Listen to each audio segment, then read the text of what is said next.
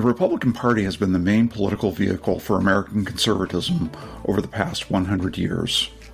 Throughout its history, the GOP has been marked by a tension between the intellectual elite faction and the grassroots faction that makes up the largest part of its voting base. Matt Continetti, a senior fellow at AEI, has spent his career studying the Republican Party and the American conservative movement in the 20th century. He joins me today to talk about his career in political journalism, his views on the tug-of-war between political factions within the Republican Party, the role of work in life and politics, and his recent book titled The Right, The 100-Year War for American Conservatism, newly released in paperback.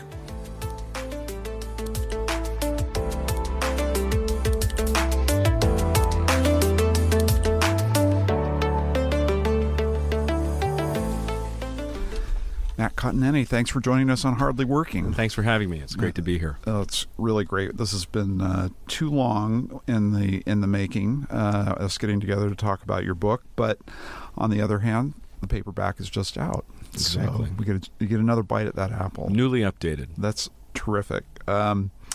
Okay, so when we gather for these podcasts, I always like to ask about background and who you are, and you're pretty well known in conservative circles, but maybe not to all of our listeners. So why don't you just talk a little bit about how you became the person you are today?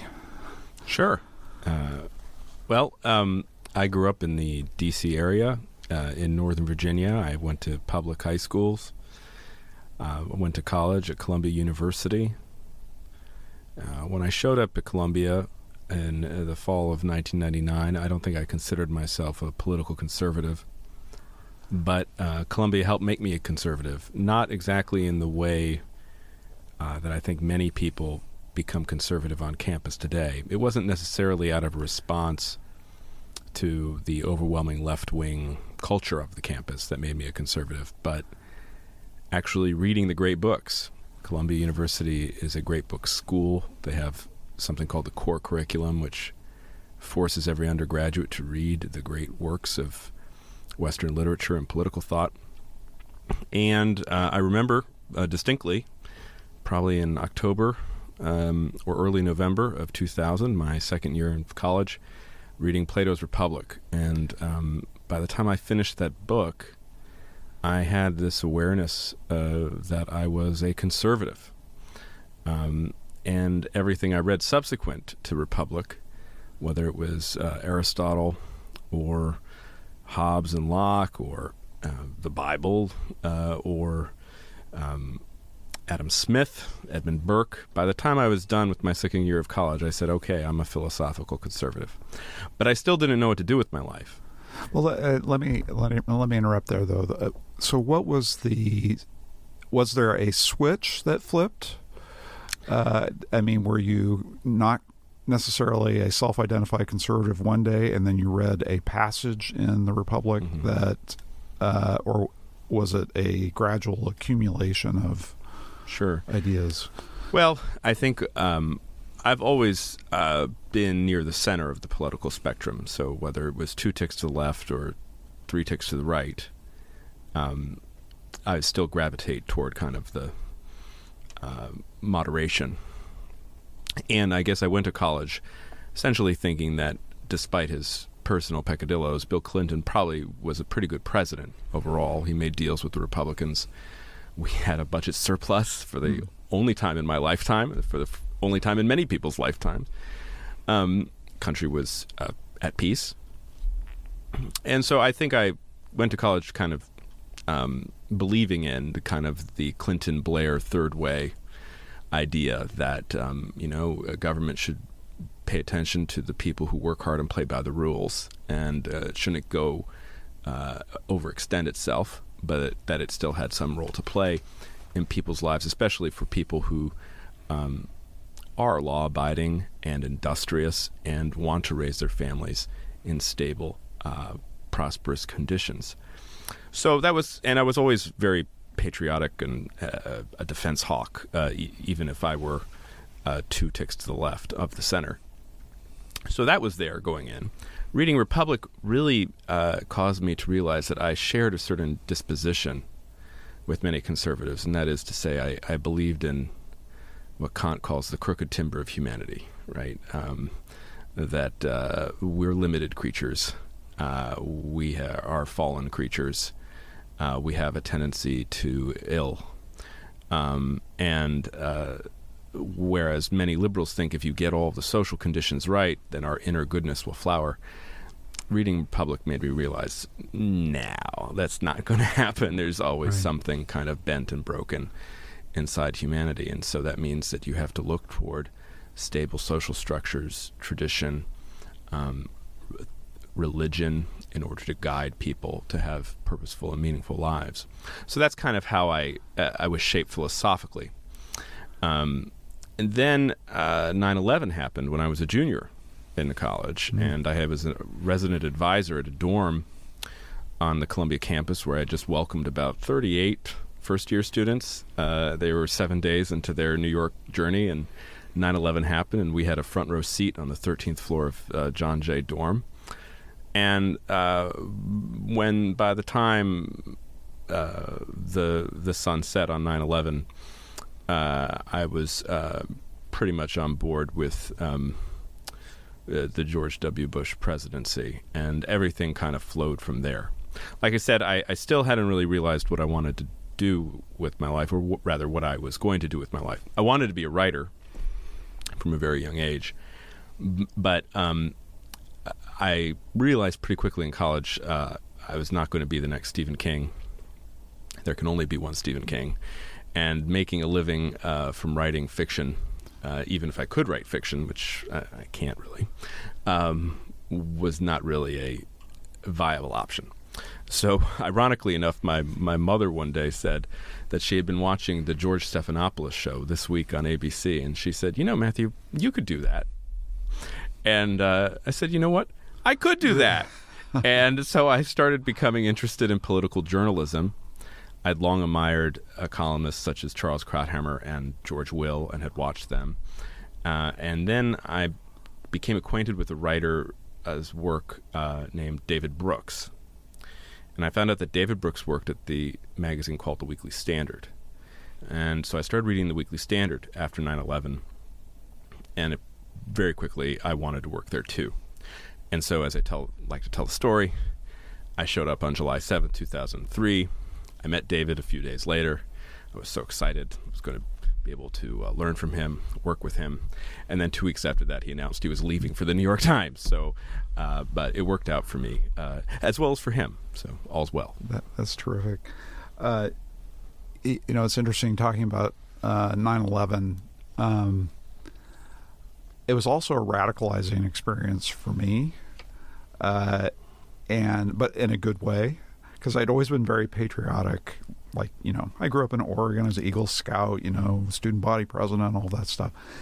And so I was always very civic-minded and wanting to participate in democratic life. And then I realized 9/11, I think the main thing that it made me realize is that is not something that we can take for granted. Mm-hmm. That liberal democracy is really a treasure that needs to be protected and nurtured. Mm-hmm. And for me, that was the radicalizing experience of 9/11. Yeah, I guess it also cut against the liberal conceit that there's a universal brotherhood of man. For me, that you experience 9/11, you see that there not only are evil men in the world, but there are evil men who hate you. And you remember we went through this kind of bout of self-examination after 9/11. We were like, why do they hate us? Was, I think, the headline of a Fareed Zakaria story in Newsweek. And, there are many reasons given. But at the end of the day, they hate us. And so you have to do something about it. And that kind of moved me toward, I was, like I said, always a hawk, but also moved me toward kind of the prescription that George W. Bush offered for Islamic radicalism and terrorism, which is that this ideology took life in environments where there were no possibility of human freedom. And so bringing freedom to more people would be a potential solution to that. And Obviously, the jury is that best still out on George W. Yeah, that one hasn't really worked out in the way that we thought it has. It has and it hasn't. It's a funny thing. But that's where I was at that time. Yeah. Well, that's great. Thanks so much. Anybody in particular that you look at? I mean, you mentioned people like George Will and Charles Krauthammer, but anybody else who was particularly important to your formation as an intellectual?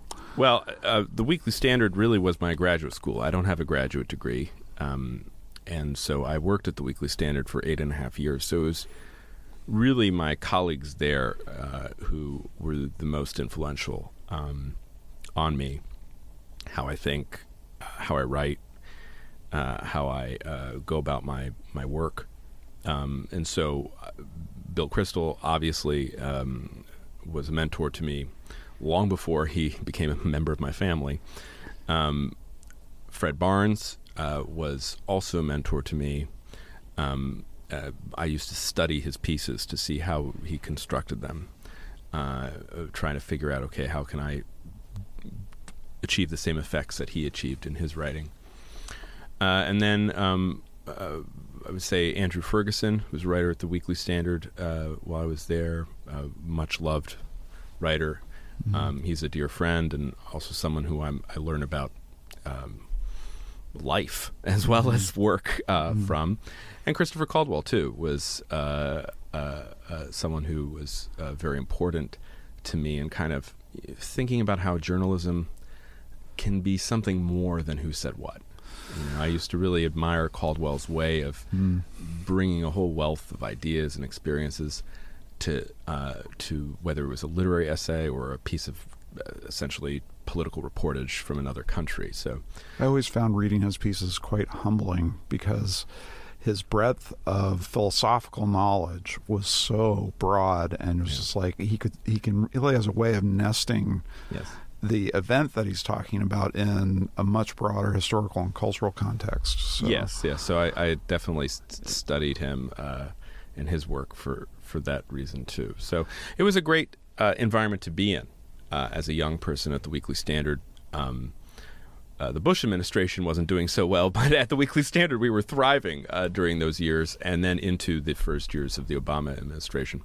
I then left the Weekly Standard in 2011 because I was launching my own website called the Washington Free Beacon, which I co-founded in 2012.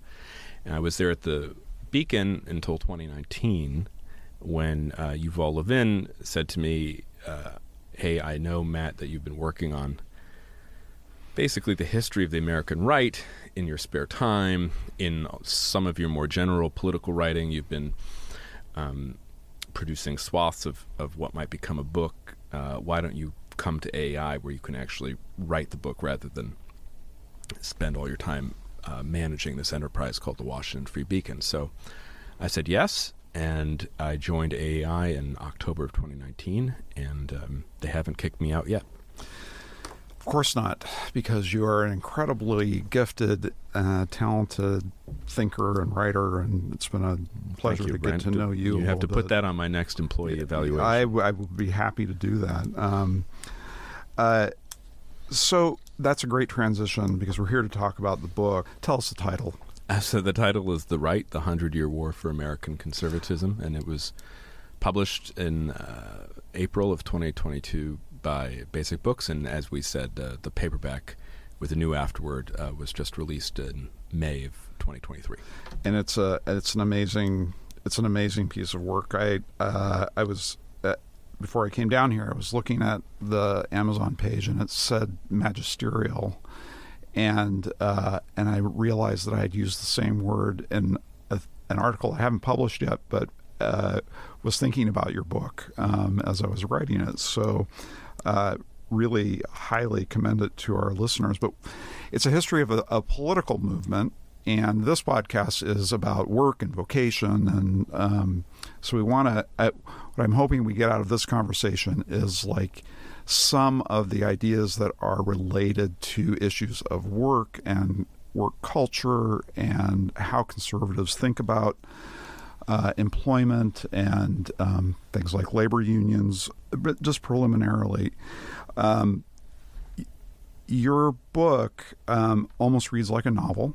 The characters, your characters pop in and out of the narrative. Who's the main character, do you think, in The American Right?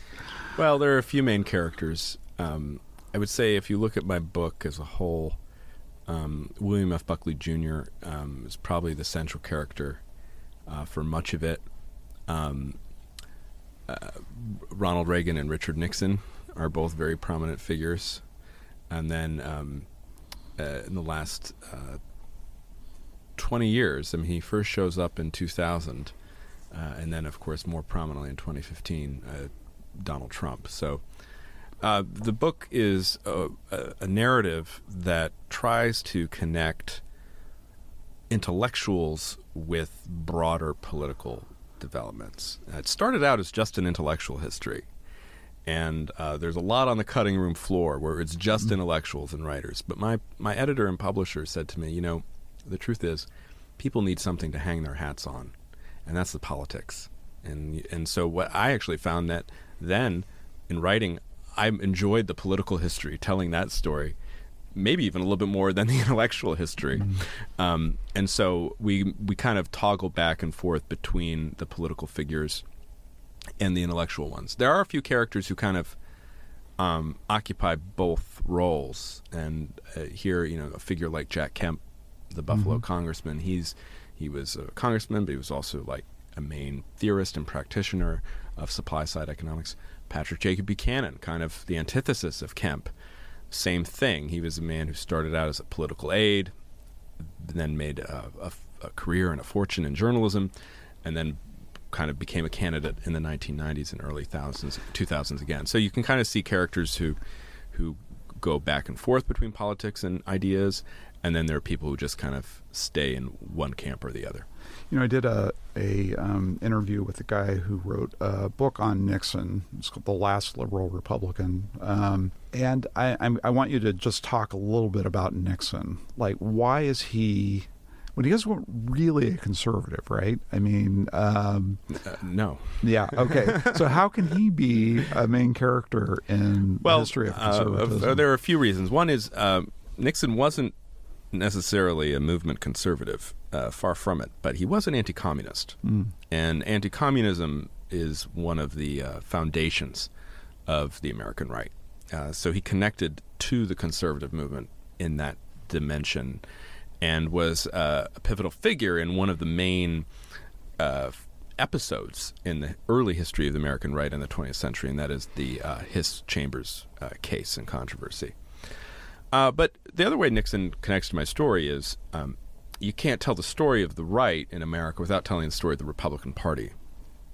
And the Republican Party, for better or worse, has been the main political vehicle of American conservatism over the last 100 years.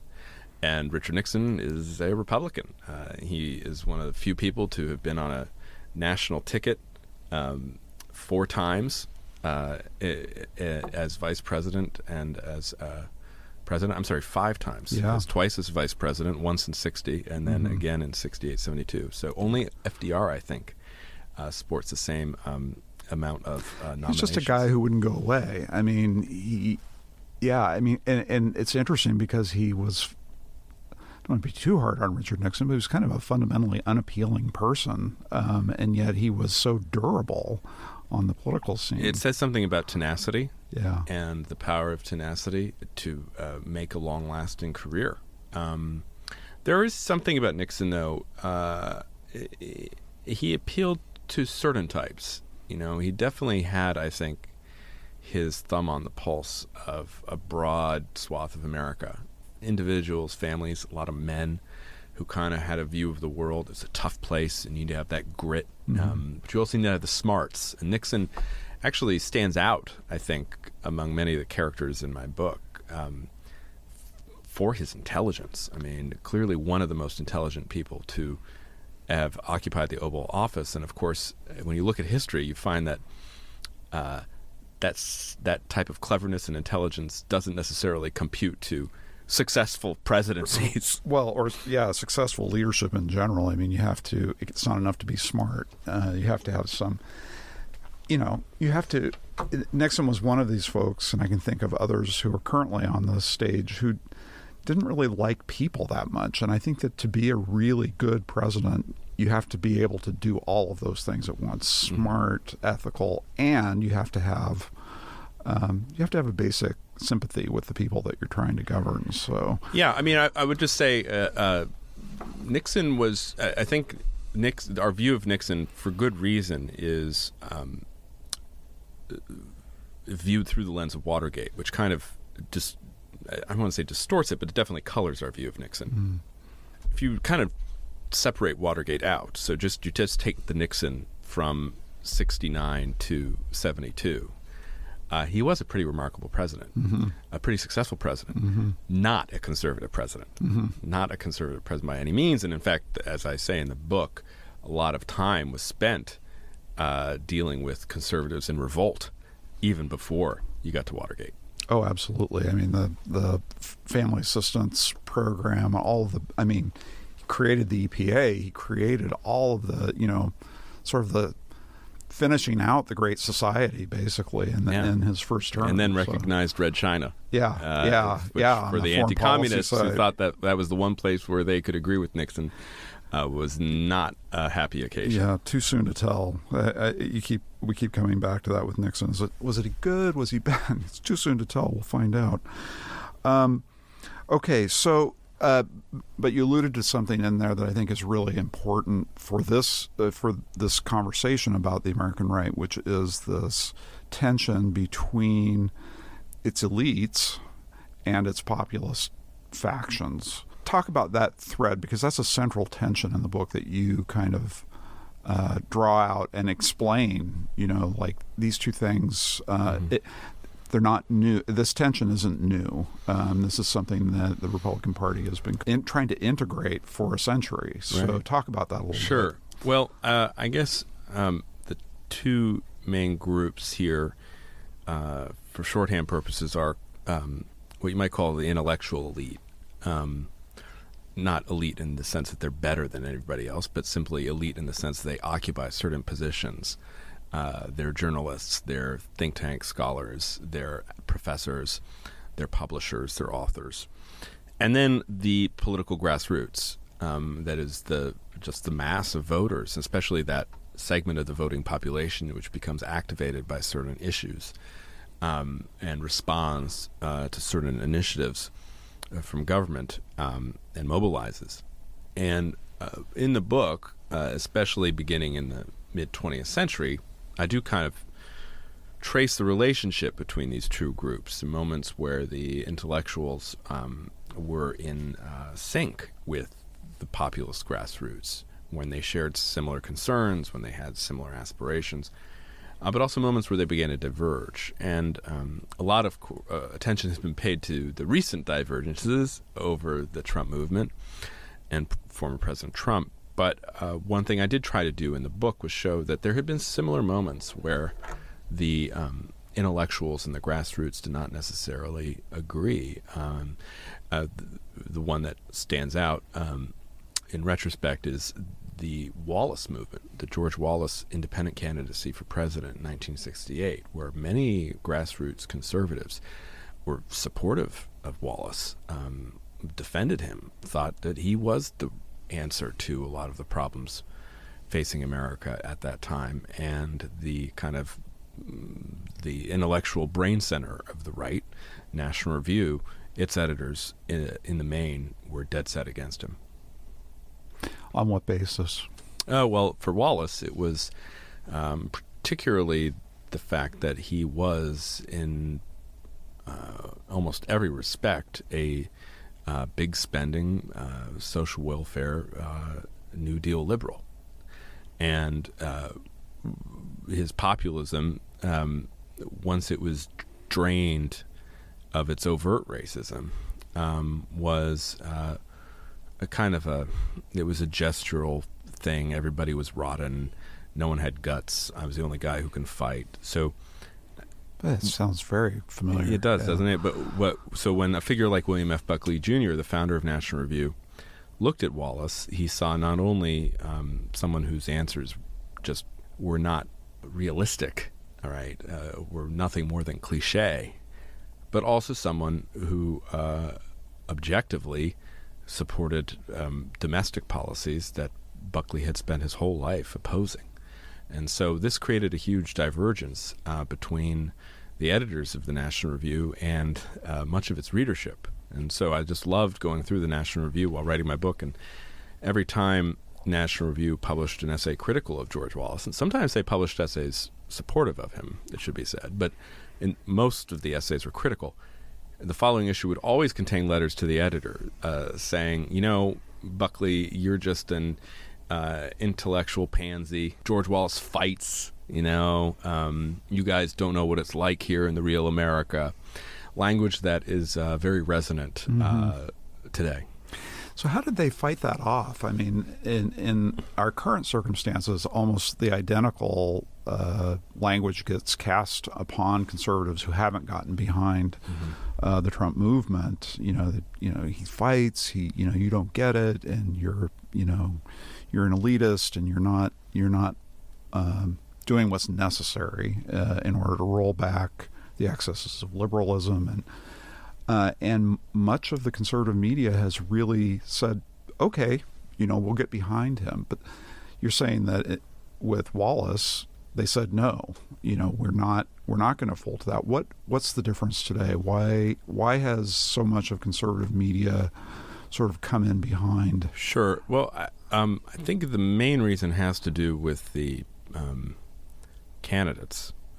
And that is, in some ways, Buckley and James Burnham and Frank Meyer, kind of the main writers at National Review, were helped by the fact that Wallace was never a Republican. Mm-hmm. He was a Democrat all his life. He ran for president in '68 as an independent.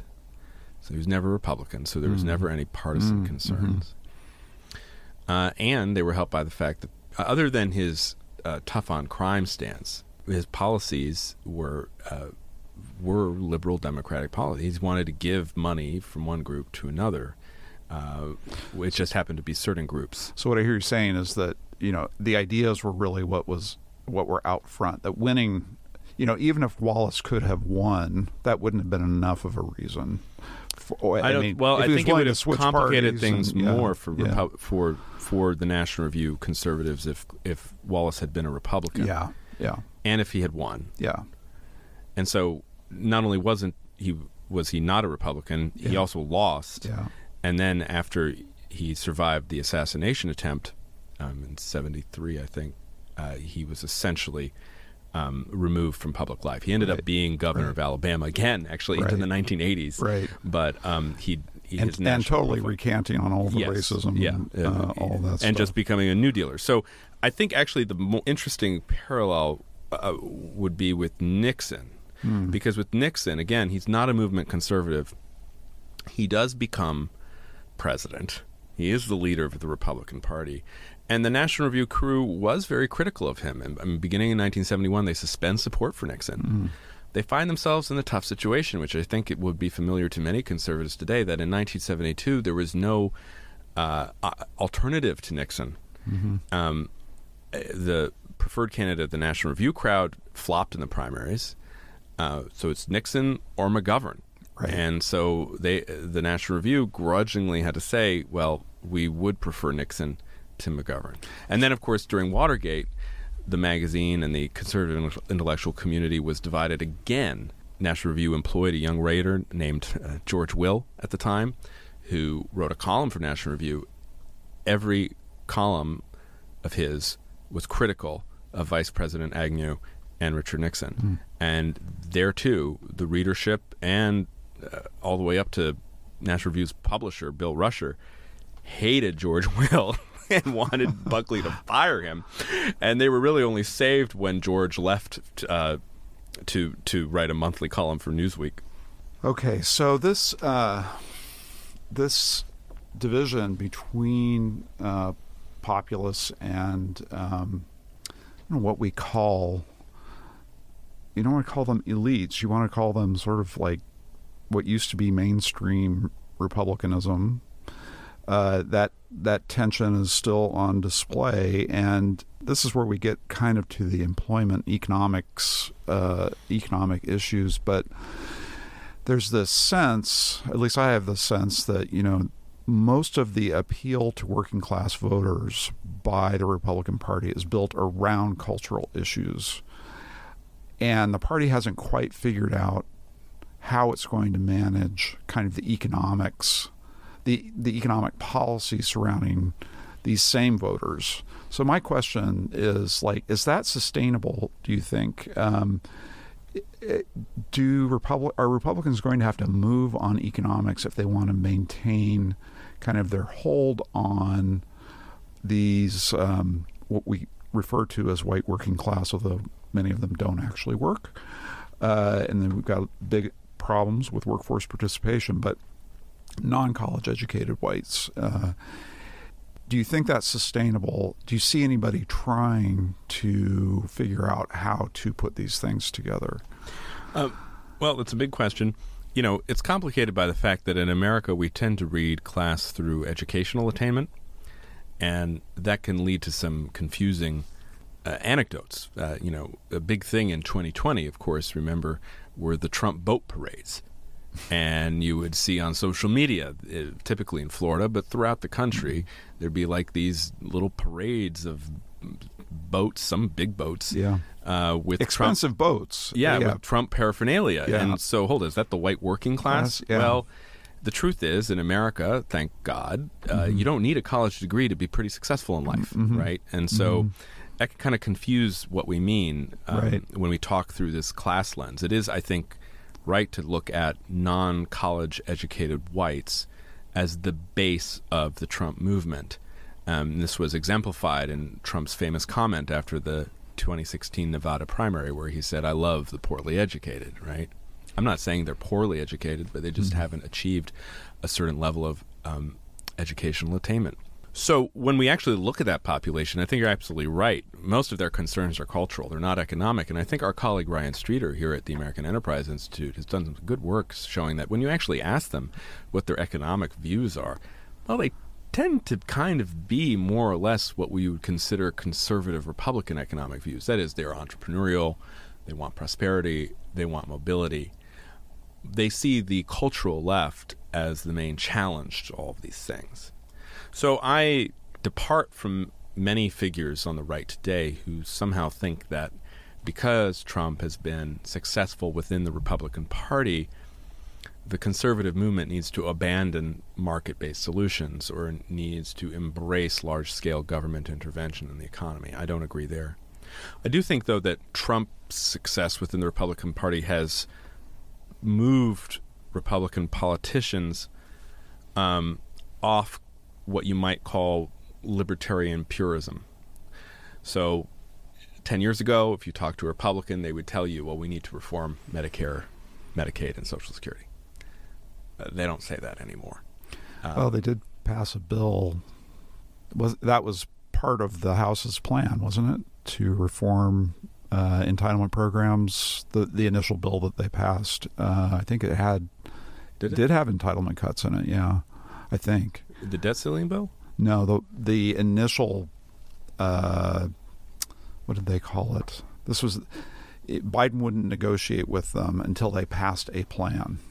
So they passed a plan, the budget, the budget legislation, which included, I think, reform to entitlements. Well, they certainly didn't brag about it. No, they did didn't. No, and it wasn't in what they ultimately passed. They're not that interested in entitlement reform, not to the degree that they were 10 years ago. If you ask about certain policies like parental leave, job training, I think there, too, Republicans have become more supportive of federal role in ways that they wouldn't have been 10 years ago. Free trade, of course, the most glaring example. There's been really no movement on the trade space since Trump's primary run. So there are certain questions where they've kind of moved away from the economics of Milton Friedman and Friedrich Hayek. But I still think that they are pro-enterprise, pro-small business, right? So they'll critique woke corporations, but they're definitely for allowing small businesses to flourish. They continue, I think, in the main, to be very skeptical of the labor movement, especially the public employees part of the labor movement. And so there's a mismatch, I think, between the way that some intellectuals in D.C. talk about the Republican voting base and the way in which that base actually expresses its views when you ask them in public opinion surveys. It seems rather, at the moment, kind of policy-free. I do think that there are people like Orrin Cass and others who are trying to build, some sort of a intellectual infrastructure around an economic platform for conservatives to get behind. But I think they're going to have a very hard time distinguishing themselves from basically what Biden is doing, which is, he's about the same as Trump on trade. He is, reshoring, manufacturing, industrial policy. I mean, that all fits quite comfortably in under the Biden administration umbrella. And yet, this is where Republicans don't want to go there. But I'm just wondering if they're going to end up having to go there in order to keep this coalition together, or are and what I'm asking for is kind of your perspective on whether the cultural messages alone are sufficient to sort of sustain the coalition. Yeah, I think they are. I think it's almost entirely cultural.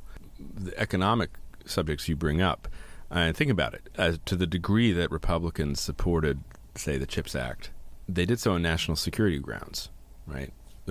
Mainly the way that Republicans are supportive of industrial policy today is by referencing the U.S.-China competition, right? So they're not saying that we need to create a national champion audio company. They're saying we need to decouple strategically from China, or now the new word is de-risk, right? That's we can still use decouple, right? So going after Chinese tech, right? They want us to be self-sufficient in the national security crisis by revitalizing our defense industrial base. In reality, that's not too large a departure from the ways that national security hawks have thought about these issues in the past. So, again, I think it's just a matter of trying to meet the voters where they are. Republicans are deeply skeptical of China. They do view China as a threat, as an adversary, and I think China behaves that way, so they're right to do so. And some of these concerns about reshoring and dependence are related to that China relationship. It's not necessarily an embrace of industrial policy for industrial policy's sake, which I think some intellectuals on this latest new right do support. Right? And they're becoming frustrated with the Republican Party and with Republican voters because, in fact, just due to inertia and due to kind of the stolidity of people who don't spend their entire days thinking about politics, Republicans remain kind of resistant to central economic planning, which industrial policy in its purest form is. Yeah, no, I agree with that. I think that there's something it's almost as visceral as the cultural side on the economic side of just that skepticism. Well, and I would say too, Brent, the main wake-up call for Republicans who thought they could have their cake and eat it too was the announcement earlier this year by Secretary of Commerce Gina Raimondo that the recipients of CHIPS money would have to obey all of these strings that are attached now in terms of this social planning priorities of the Biden administration. Yeah. And so if you're a conservative Republican who maybe voted for CHIPS on national security grounds, one, you feel betrayed, And two, if you're a Republican who didn't vote for CHIPS, and many of them didn't, because they felt it was industrial policy, they can sit back and say, I told you so. Yeah. No, I think that's mainly around like I suppose it has a bunch of environmental strings attached to it, environmental policy and social justice, but it seemed like that was mostly around the child care issue. Yeah, like, that was the biggest part. Yeah, that was you have to, if you're going to get one of these grants, you're going to build a plant, then you've got to show us how you're going to provide child care for the people who are working in that plant, and which is really, you look at how Americans think and feel about, say, just the child care issue. We've done some survey work on this with Dan Cox, and it's remarkable just how supportive Americans are of spending in that area. So I think that Republicans may be out of alignment with their own voters on that question. It's like you ask somebody, do you want the federal government to spend more on child care? They're going to say, yeah, I want you to do that because it's really hard and it's really expensive. Then you ask them, do you want to pay for it through your taxes? Well, somebody else say, can no, pay I for don't want to do that. Yeah. So a bucket of contradictions as usual. Let's talk about a little bit moving away from the economics back into the culture side. Can you just dilate for a few minutes or a minute on the role that religion plays in the conservative movement? I think it plays a very huge role. Yeah, obviously. But, it's a lot of different strands in there. You have evangelicals, you have something that has become more prominent, sort of the Pentecostal movement, which has gotten so much attention over the last 5 years or so. Catholics, many of the neocons were Jewish, who, provided a lot of the intellectual firepower behind conservatism. So just talk about, where do these things meet? Where do they depart from one another? And in general, how has religion played in the story of the right? Well, I think, if you start at the beginning of my story in the 1920s, you have the sense of the Republican Party is white Anglo-Saxon Protestant, typically mainline Protestant. But that was a time when the mainline really represented the establishment. The establishment, and like the people in the pews, right? That really made up the. Right, the evangelicals were the rustics who supported William Jennings Bryan, right, in the South, and they just went to the Democrats. Presbyterian Church or they went to the Methodist Church. Those are the mainline institutions that no longer represent those people. That's right, and so I think there's been a shift in the composition, the religious composition of the Republican Party from those mainline denominations to formerly Democratic constituencies, Catholics and evangelical Protestants. Southern evangelical Protestants in particular. And so the story of the 20th century is mainly the movement of those two groups out of the Democratic Party and into the Republican one with just tremendous consequences for each of the parties. Because in the 20s there was a lot of antagonism, right, with huge, not just the sort of the Southern Baptists, but between Republicans or the mainline and Protestants and Catholics. There was a lot of tension between. Amazing. I have in my book, I think, the anecdote that in one of the major Klan parades in Washington, D.C. in the 1920s, there was a float supporting a federal Department of Education. The purpose of the federal Department of Education, as originally conceived, was to clamp down on Catholic education.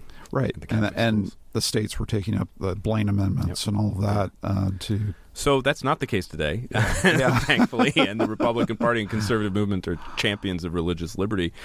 I'll just talk about the Catholics for a second, because that movement, I think, is very fascinating to me, and it has to do, I think, with the role of communism. And William F. Buckley Jr., again, we've mentioned him before. He was Catholic. He was a Southerner who was Catholic. One of the many kind of paradoxes of Buckley. But his father's Catholicism which he imbued really was a Catholicism against revolt, against especially communist revolution, and the anarchy and terror that always came with it.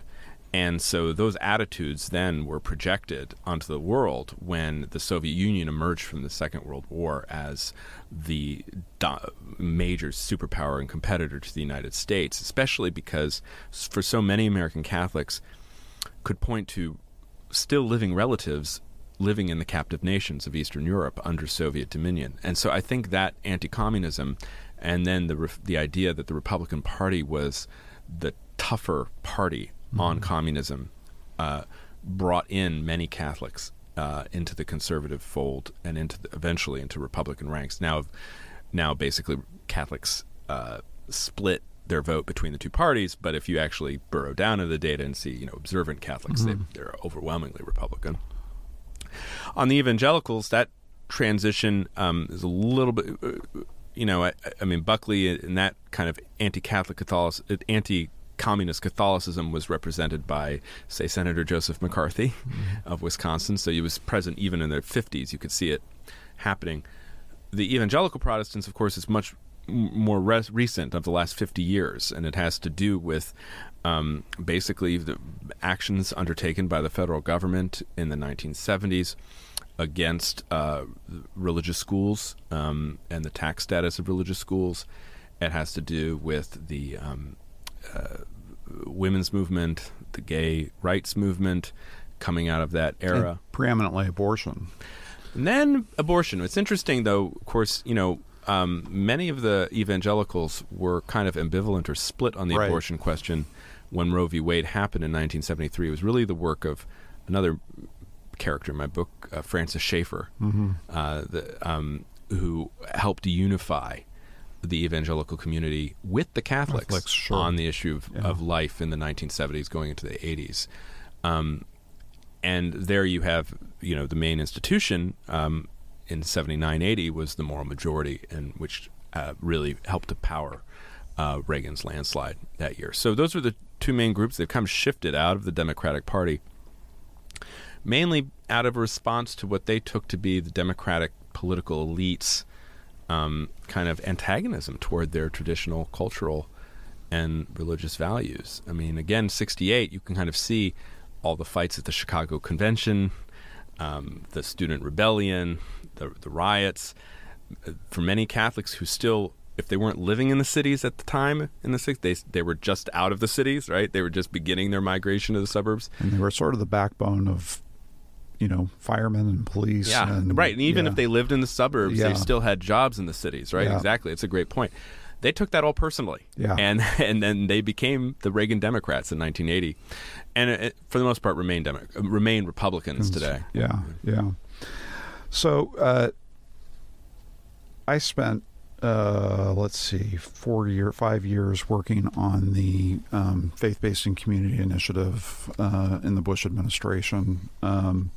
And you talk a little bit about that, about the compassionate conservatism effort that Bush undertook with the aid of Mike Gerson and others who kind of helped him think about that. What did you make of it as how does it fit into this history? Was it a tissue reject, do you think? Or did it, in terms of like we tried to transplant something into republicanism that wasn't really native to it, or is it still there? Well, there's a few things there. The first is the words "overtaken by events." Yeah. I remember. Bush enters the White House, and he's going to be the compassionate conservative president. He's going to focus on education reform, on immigration reform, on the faith-based initiative. His first major speech to the country, primetime address, is over his stem cell policy. And then less than a month after that speech, we're hit by the terrorists on 9/11. And a lot of the compassionate conservatism just simply fell to the back of the line. With the exception of the PEPFAR program, which continues to be one of the most successful programs the Bush administration ever launched, and which was part of compassionate conservatism. So that's one thing. The second thing is and there's been some great writing about this too, the faith-based initiative legislation was blocked in the United States Senate. And once it was blocked in the United States Senate, there was really no way that you could get the full impact of what was envisioned, what had been talked about by figures like Marvin Olasky and Myron Magnet. John DiIulio, a friend of mine who was heading that office in the White House, he could only do so much within the confines of the White House. Were the ideas of compassionate conservatism foreign to the conservative movement and the Republican Party? They did require a larger role for government than I'd say the conservative movement was comfortable with.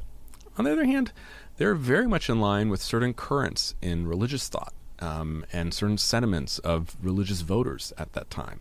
The idea that you did have to marshal the armies of compassion, that it was faith-based institutions, community institutions that could provide social services in a much better, more effective, more personal way than the government ever could.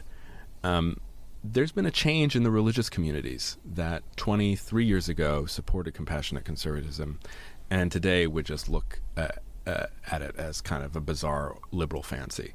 I think that can't be discounted as well. A lot of the thought, the intellectual background that went into it has just not been transmitted to the current religious leadership.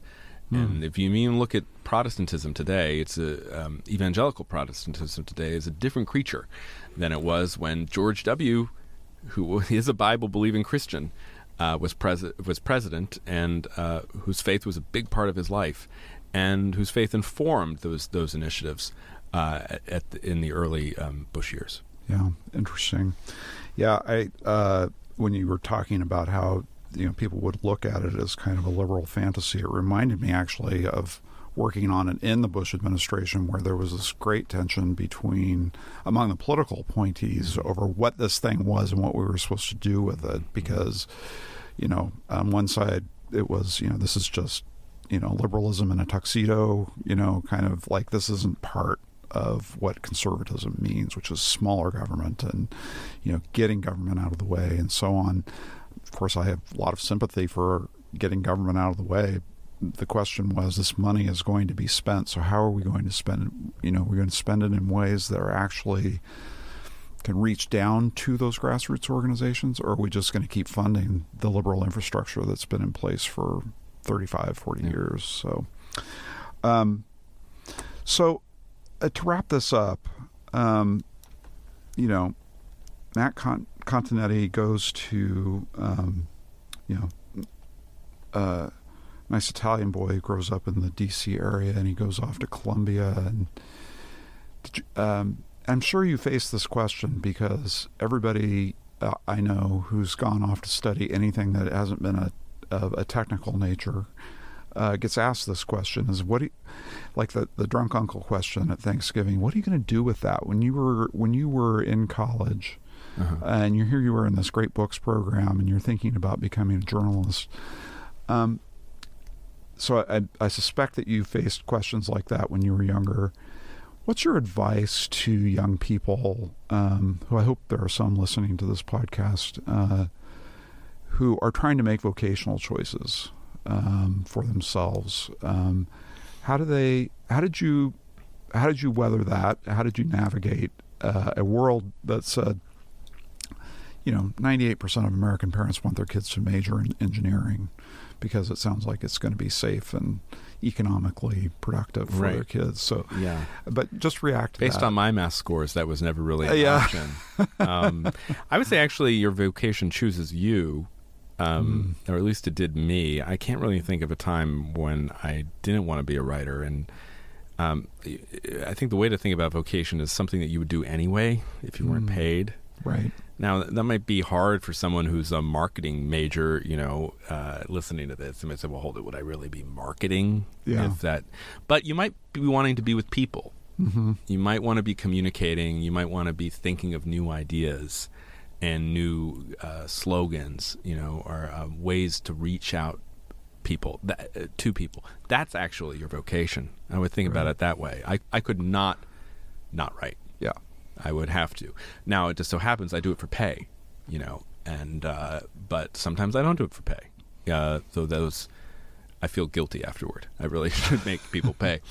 So I would think about it this way, which is, what is it you can't help doing? That probably is going to direct you toward what your vocation is going to be. And it doesn't have to be I can't help painting. Well, not everybody paints, but there's going to be something unique to you that you just can't help doing. And then the second thing would be, what do you know or have an interest in that no one else does? And that takes a little bit longer. That might follow actually your recognition of what your vocation is. But in the case of this book, for example, I just have a habit of reading old journalism, partly from when I was starting out and I wanted to find models for my work, but then just because I really enjoy it. And then that communicated to me, that experience, that sensation, communicated to me that I like history. And I always have loved history, but so that meant too that I was going to write this book one way or the other. And so that's a way of thinking about your value added. Right. For me, it's reading old journalism, but for others, it might be a specialization. It might be a language. It might be something that interests them or obsesses them, right, in a way that it doesn't to other people, and that can be a real advantage in the workplace. That's a great place to wind up. Follow your intrinsic interests, and the rest of it will take care of itself. I like to think so. It did in my case. Yeah. Matt, thanks for joining us. Thanks for having me. Thank you for joining us on this episode of Hardly Working. I'm your host, Brent Orrell, and I hope you tune in next time to learn more about the state of workforce development in America. Be sure to like and subscribe to our podcast. Let us know at vocation@aei.org if there are any topics you'd like us to cover. As always, we hope you find the job that fits so well it feels like you're hardly working.